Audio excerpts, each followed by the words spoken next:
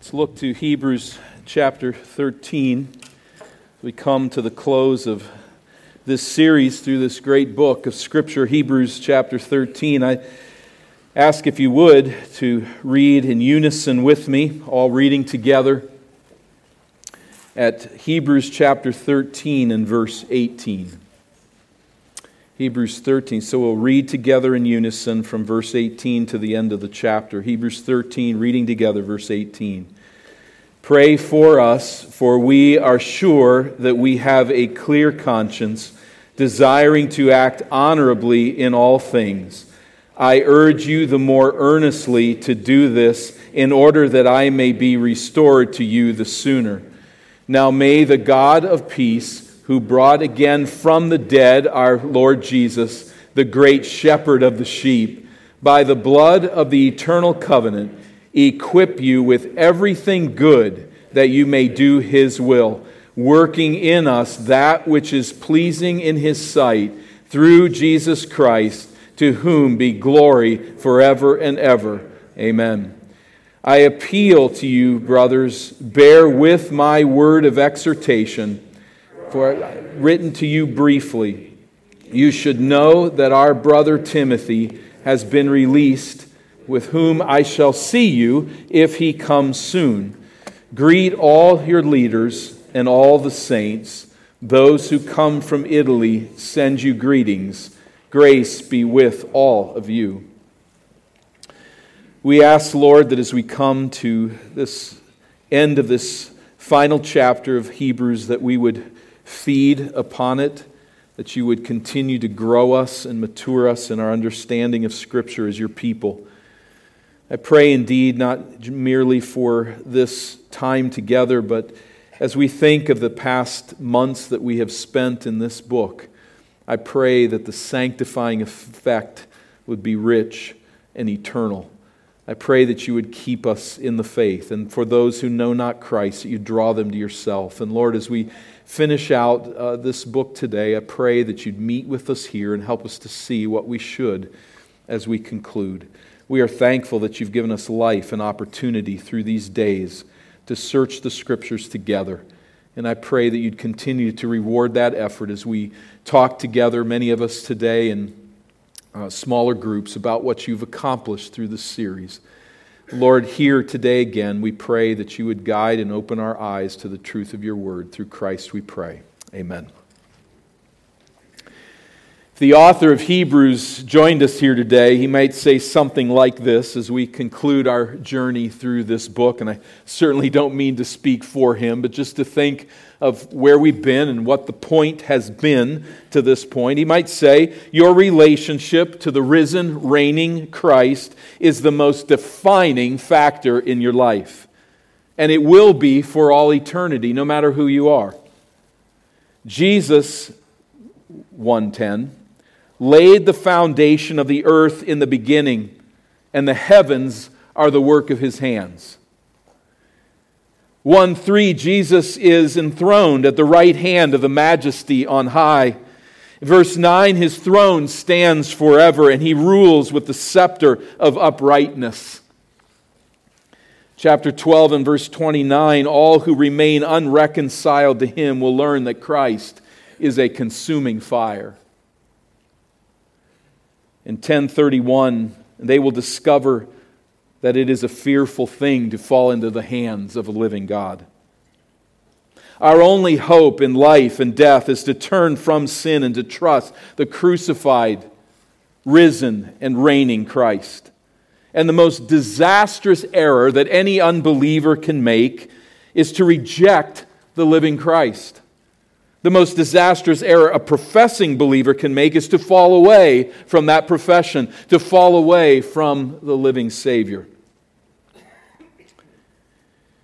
So we must acknowledge as a church, as individuals walking in the light of the Scriptures and Christ today, that we are capable of making godless, disastrous life choices. But the ultimate failure we are capable of committing in this life is to renounce our faith in Christ. The author of Hebrews believes this with all of his heart, so he labors with skillful zeal to exhort us through the Holy Spirit to never fall away from the living God. Salvation from the just judgment of our sin is a finished work of Christ, and in His grace, in this grace, we rest. Yet it is the kind of rest that perseveres in believing faith until we meet Christ in eternity. This is its nature. And this, the author of Hebrews has pressed upon us. As he says here, take care then, brothers, that is the Christian family. Take care lest there be in any of you an evil, unbelieving heart, leading you to fall away from the living God. They're walking in fellowship with the congregation, but there is a concern that one would fall away from that walk. And so, in opposition to that, verse 13, exhort one another every day as long as it is called today, that none of you may be hardened by the deceitfulness of sin. The temptations of this world, and particularly for these individuals under the pressures of the world to renounce their faith, the deceitfulness of sin can step in and lure us away from an active faith in Christ. Work with one another, he says. Encourage each other that this not happen, for we have come to share in Christ. We are one and united with Christ if indeed we hold our original confidence firm to the end. If we do not, it is evidence that we are not in Christ. But I am confident that you are, and so I encourage you to build one another up in that faith, to hold the original confidence firm to the end.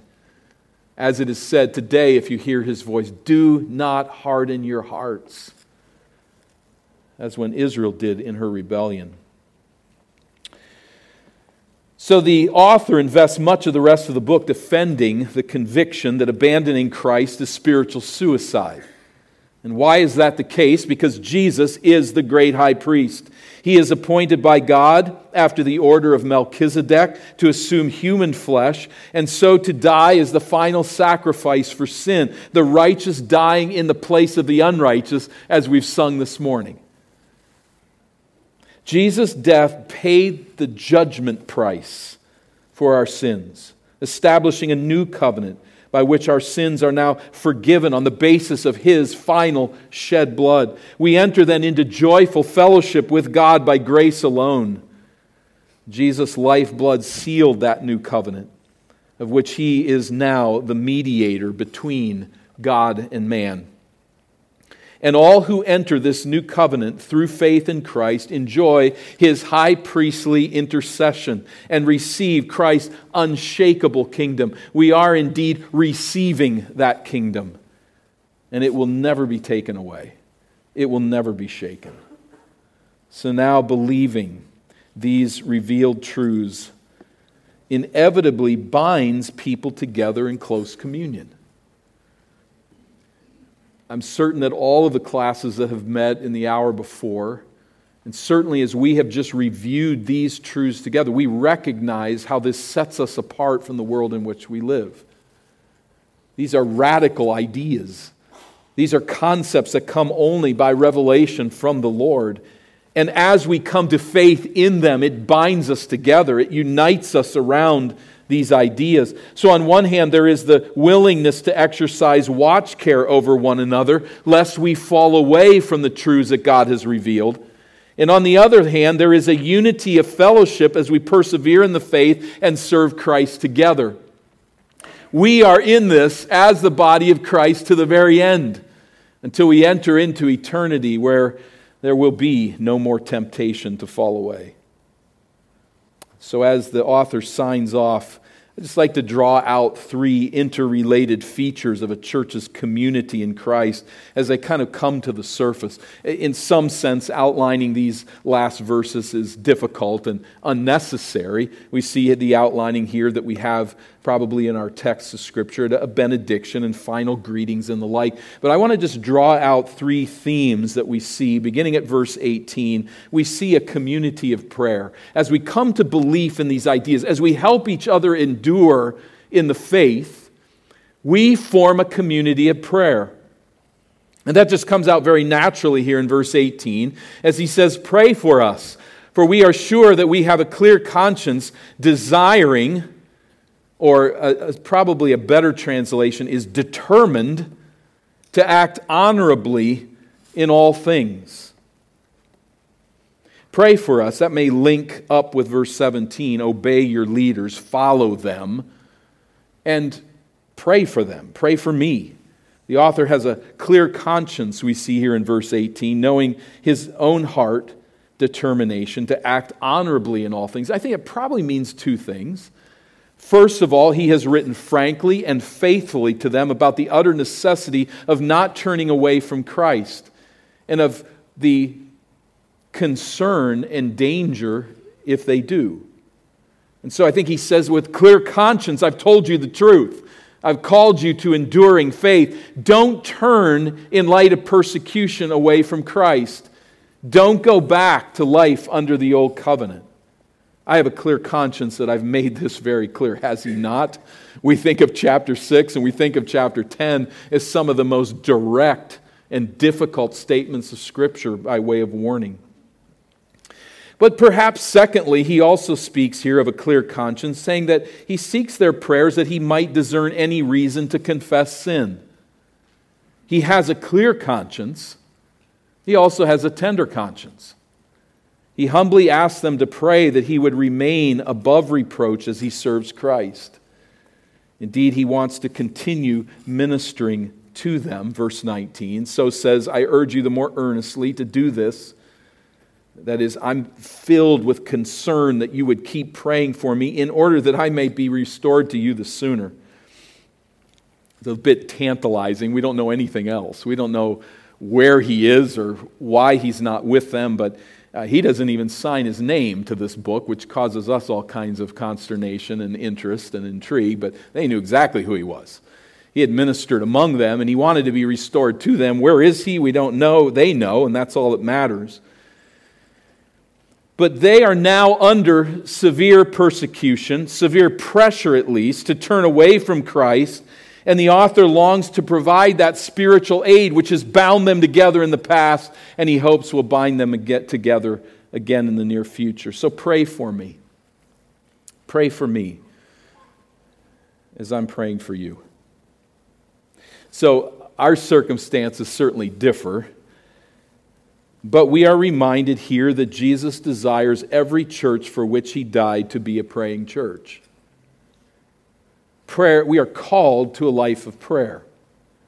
And one of the chief means of helping your fellow church members persevere in the faith is to pray for them. It's as obvious as can be, but yet we often fail to do it. And maybe fail at times to see that prayer is more than just asking God to come to the aid to help someone in the moment, someone who's struggling financially with a difficulty, with disease or some other need, but also to pray for their faith. To pray that we would persevere in the faith for one another. We are to be an assembly that does this. Prayer also for leaders of the church in whatever capacity we find them. But to systematically be praying for one another that we would be faithful to Christ. And pray that God will pour out upon this assembly all the good that he can, all the good that could result from his grace upon us. Negatively, may we pray, particularly for leadership, that God would preserve us from the harm and destruction that can come from moral failure. We're to be a praying assembly for one another to say, God, allow nothing to destroy the sweet unity and the fidelity to Christ. May we gather together as a church. May we be led by individuals who have a clear conscience. That's a work of spiritual endeavor that we must take up as we pray for each other. Verses 20 and 21 form a benediction, a prayerful pastoral blessing extended to the assembly, and they're beautiful, beautiful words that are put together here. But we see a community of prayer, and what rises here now is a community of faith, a community of shared faith in Christ. Verse 20, now may the God of peace, who brought again from the dead our Lord Jesus, the great shepherd of the sheep, by the blood of the eternal covenant, equip you. That's where he's aiming at verse 21, is that God would equip them. But notice the source and the means of that equipping that we find here in verse 20. I want to draw out 4 themes that would be shared points of faith that we have as an assembly, and wonderful truths that are connected to them. The first is peace. May the God of peace. This peace finds its source in God and is extended to us in Christ. Jesus said, peace I leave with you, my peace I give to you. Not as the world gives do I give to you. Let not your hearts be troubled, neither let them be afraid. We gather together as the church that is at peace with God, and it is a wonder. The peace of God is the prosperity of soul that God extends to those who are forgiven and reconciled to Him by Christ's death and resurrection. It probably reflects that Hebrew word shalom, for all to be right, even when everything around is broken. That inside, because of our relationship with God, there is this sense of peace. I am reconciled to God by the blood of Christ. There is peace. And as such, the Lord yearns for our spiritual prosperity as our Heavenly Father. He rejoices to rain down His goodness upon our lives, ultimate goodness. Not simply health, wealth, and ease. But whatever is going on around, that there is peace in the midst of the storm. That is so much more valuable. Puritan William Gouge reflected this peace in the midst of a world filled with troubles and trials, and a man who suffered those trials and knew what it was to cry, heartache. But he said this, listen to the peace in the midst of the storm. He said, well, yet in all these trials, there is nothing of hell. There is nothing of hell or of God's wrath. Thou hast deserved much more. It is enough that thou art kept out of hell. This is the spirit of peace. Bring on what may, Jesus has already stood in my place to pay the ultimate suffering, to pay the ultimate cost. I am at peace with God through Christ. That is invaluable. Secondly, resurrection. We are a people at peace with God. But he then invokes the God who brought again from the dead our Lord Jesus. Everything hinges on the resurrection of our Lord. Without His resurrection, His sacrifice would have meant nothing. Without His resurrection, our faith would be in vain. But we serve the risen Christ. And on this doctrine, we base utterly everything that we believe as God's people. Everything that we do as His people, it all rests on the fact that Christ lives. He is risen. He is risen indeed. This is our confession in life and death. To this we cling. The peace that we have with God. The resurrection of our Lord Jesus Christ. Thirdly, that He is the great shepherd of the sheep. That He is our shepherd. The risen Christ is no distant potentate who left us so as to improve His conditions. He is the shepherd who protects, who heals, who nourishes and leads His people. We read it this morning earlier. I am the good shepherd. says Jesus. I know my own, and my own know me, just as the Father knows me, and I know the Father, and I lay down my life for the sheep. And I have other sheep that are not of this fold. So there are sheep in the fold for whom he has laid down his life, whom he is protecting. But there are other sheep who will join. I must bring them also, and they will listen to my voice. So there will be one flock and one shepherd. Sheep are defenseless creatures. Even though, as Rocky mentioned this morning, we don't live around sheep, we know pretty well. Just picture it. There's a field that's lined by woods, and there's a small flock of sheep grazing on that field. And out of the woods bolts a pack of wolves. Anybody not know what's going to happen? They cannot outrun these wolves. They cannot make noises enough to scare them off. They cannot bite and kill them. They're absolutely useless standing there in their own power.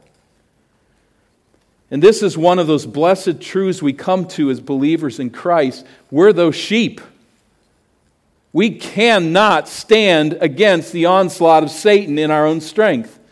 We cannot stand against sin. We cannot stand against the persecutions of this world. We can't do it.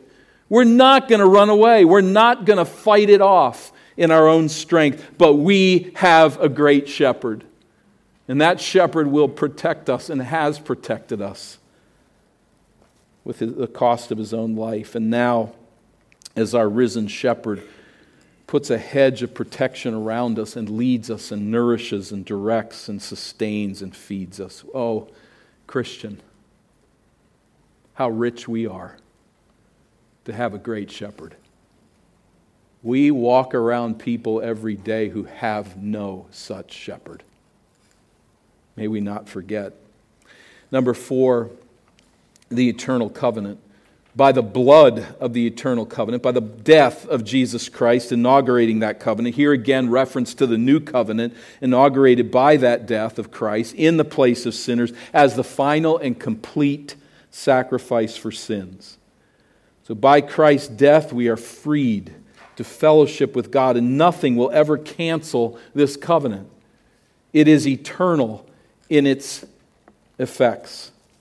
Peace, resurrection, shepherd, eternal covenant. This is our faith. And by this faith, through these means, then, he comes in verse 21 to this, to say of them, may God, this God, equip you with everything good that you may do his will. May he equip you with everything good that you may do his will. This word equip means to supply what is lacking, to amend what is faulty, and so to enable one to fulfill a calling or complete a task. So the prayer is that God would fix us, that he would reconstitute us, that he would transform us so that we are equipped to do his will. The most natural and the most destructive mission in life is to determine to do what I want to do. That I will do my will.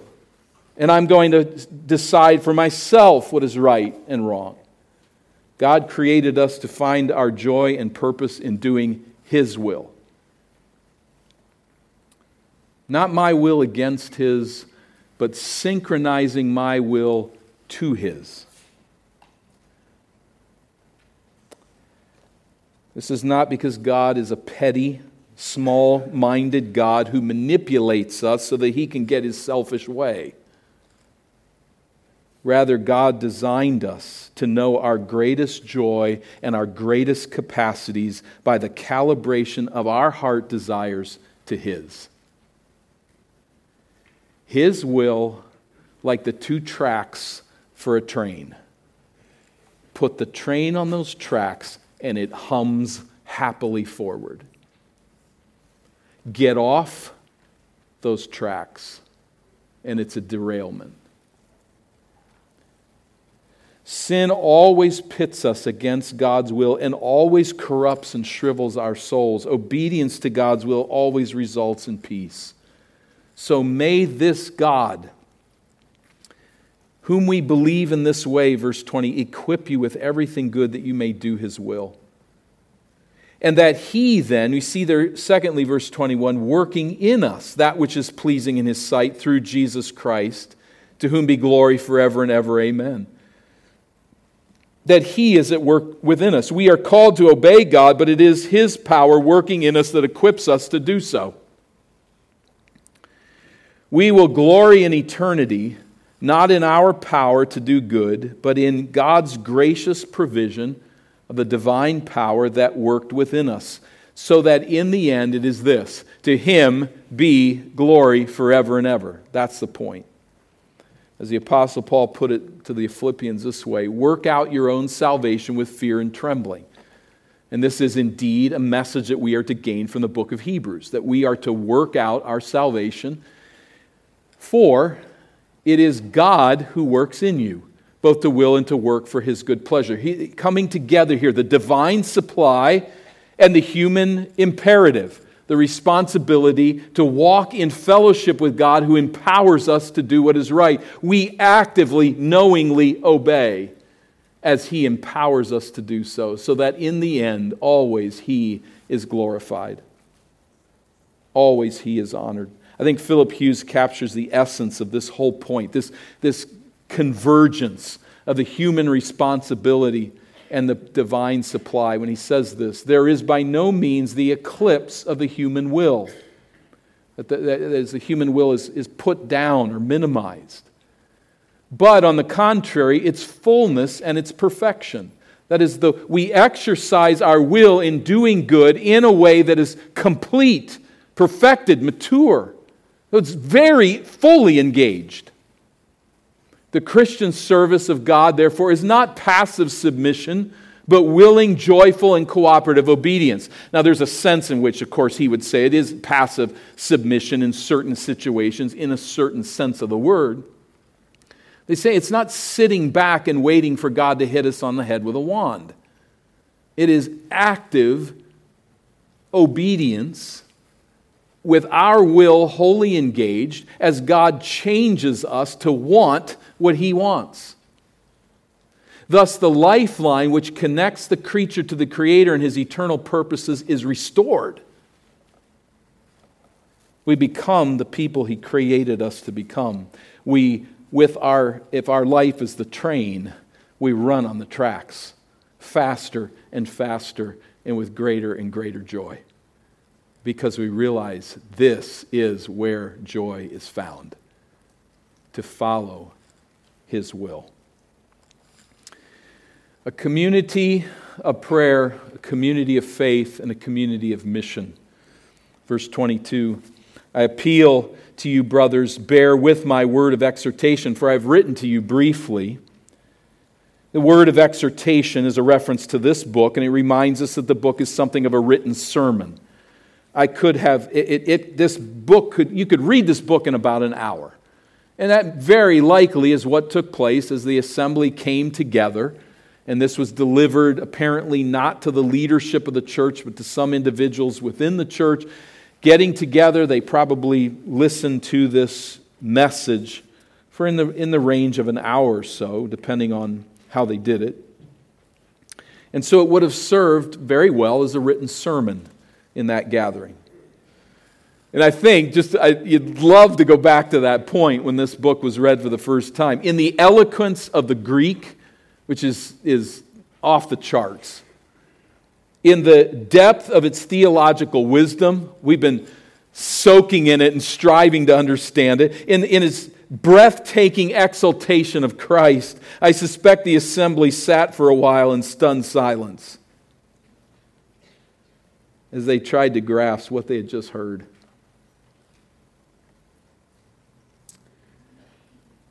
This is my brief exhortation. Hear it, endure it, learn from it, Verse 23, you should know also that our brother Timothy has been released, with whom I shall see you if he comes soon. I'm sending you my word to build you up in the faith. If possible, I'll be joined by one of our colleagues, and I will meet you there with him to continue to build you up in the faith. And please know, rejoice, he's been released. We don't know what that means, but almost certainly released from prison. And he hopes that Timothy will join him wherever he is, and that they together will come and continue to minister to this group of believers. We see the mission. It's just natural. I mean, it's not explained here. It just comes to the surface. And then with that, he says, verse 24, greet all your leaders and all the saints. Those who come from Italy send you greetings. We could translate the Italians send you greetings, which means nothing to us because they could be in Italy or they could be out of Italy. We don't know what that means, but they did. And the greetings are sent. On one level, that's just a routine greeting, as a letter might provide. And yet I think these greetings of Scripture breathe the spirit of the camaraderie of the early church. To greet someone, in the best sense of the word, is to extend love to them. To greet someone is to receive them, to say, you matter to me. Or at least it should mean that. And we know that experience. You extend a greeting to someone and they just ignore you. Or grump or something. It doesn't exude love.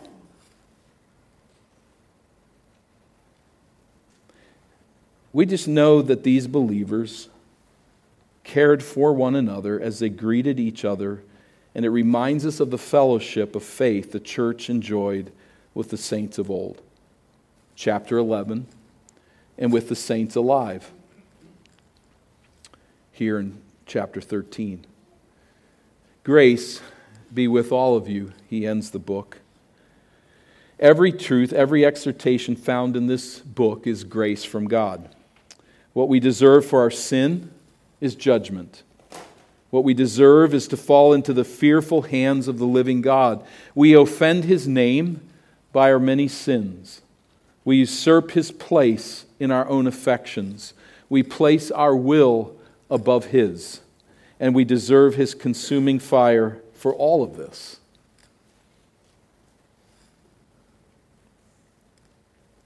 But what we get is grace.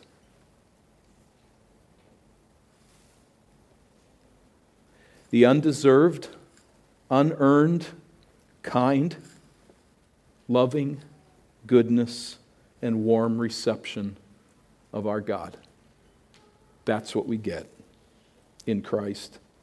And this grace, of course, is not cheap grace. It's purchased by the shed blood of our Savior.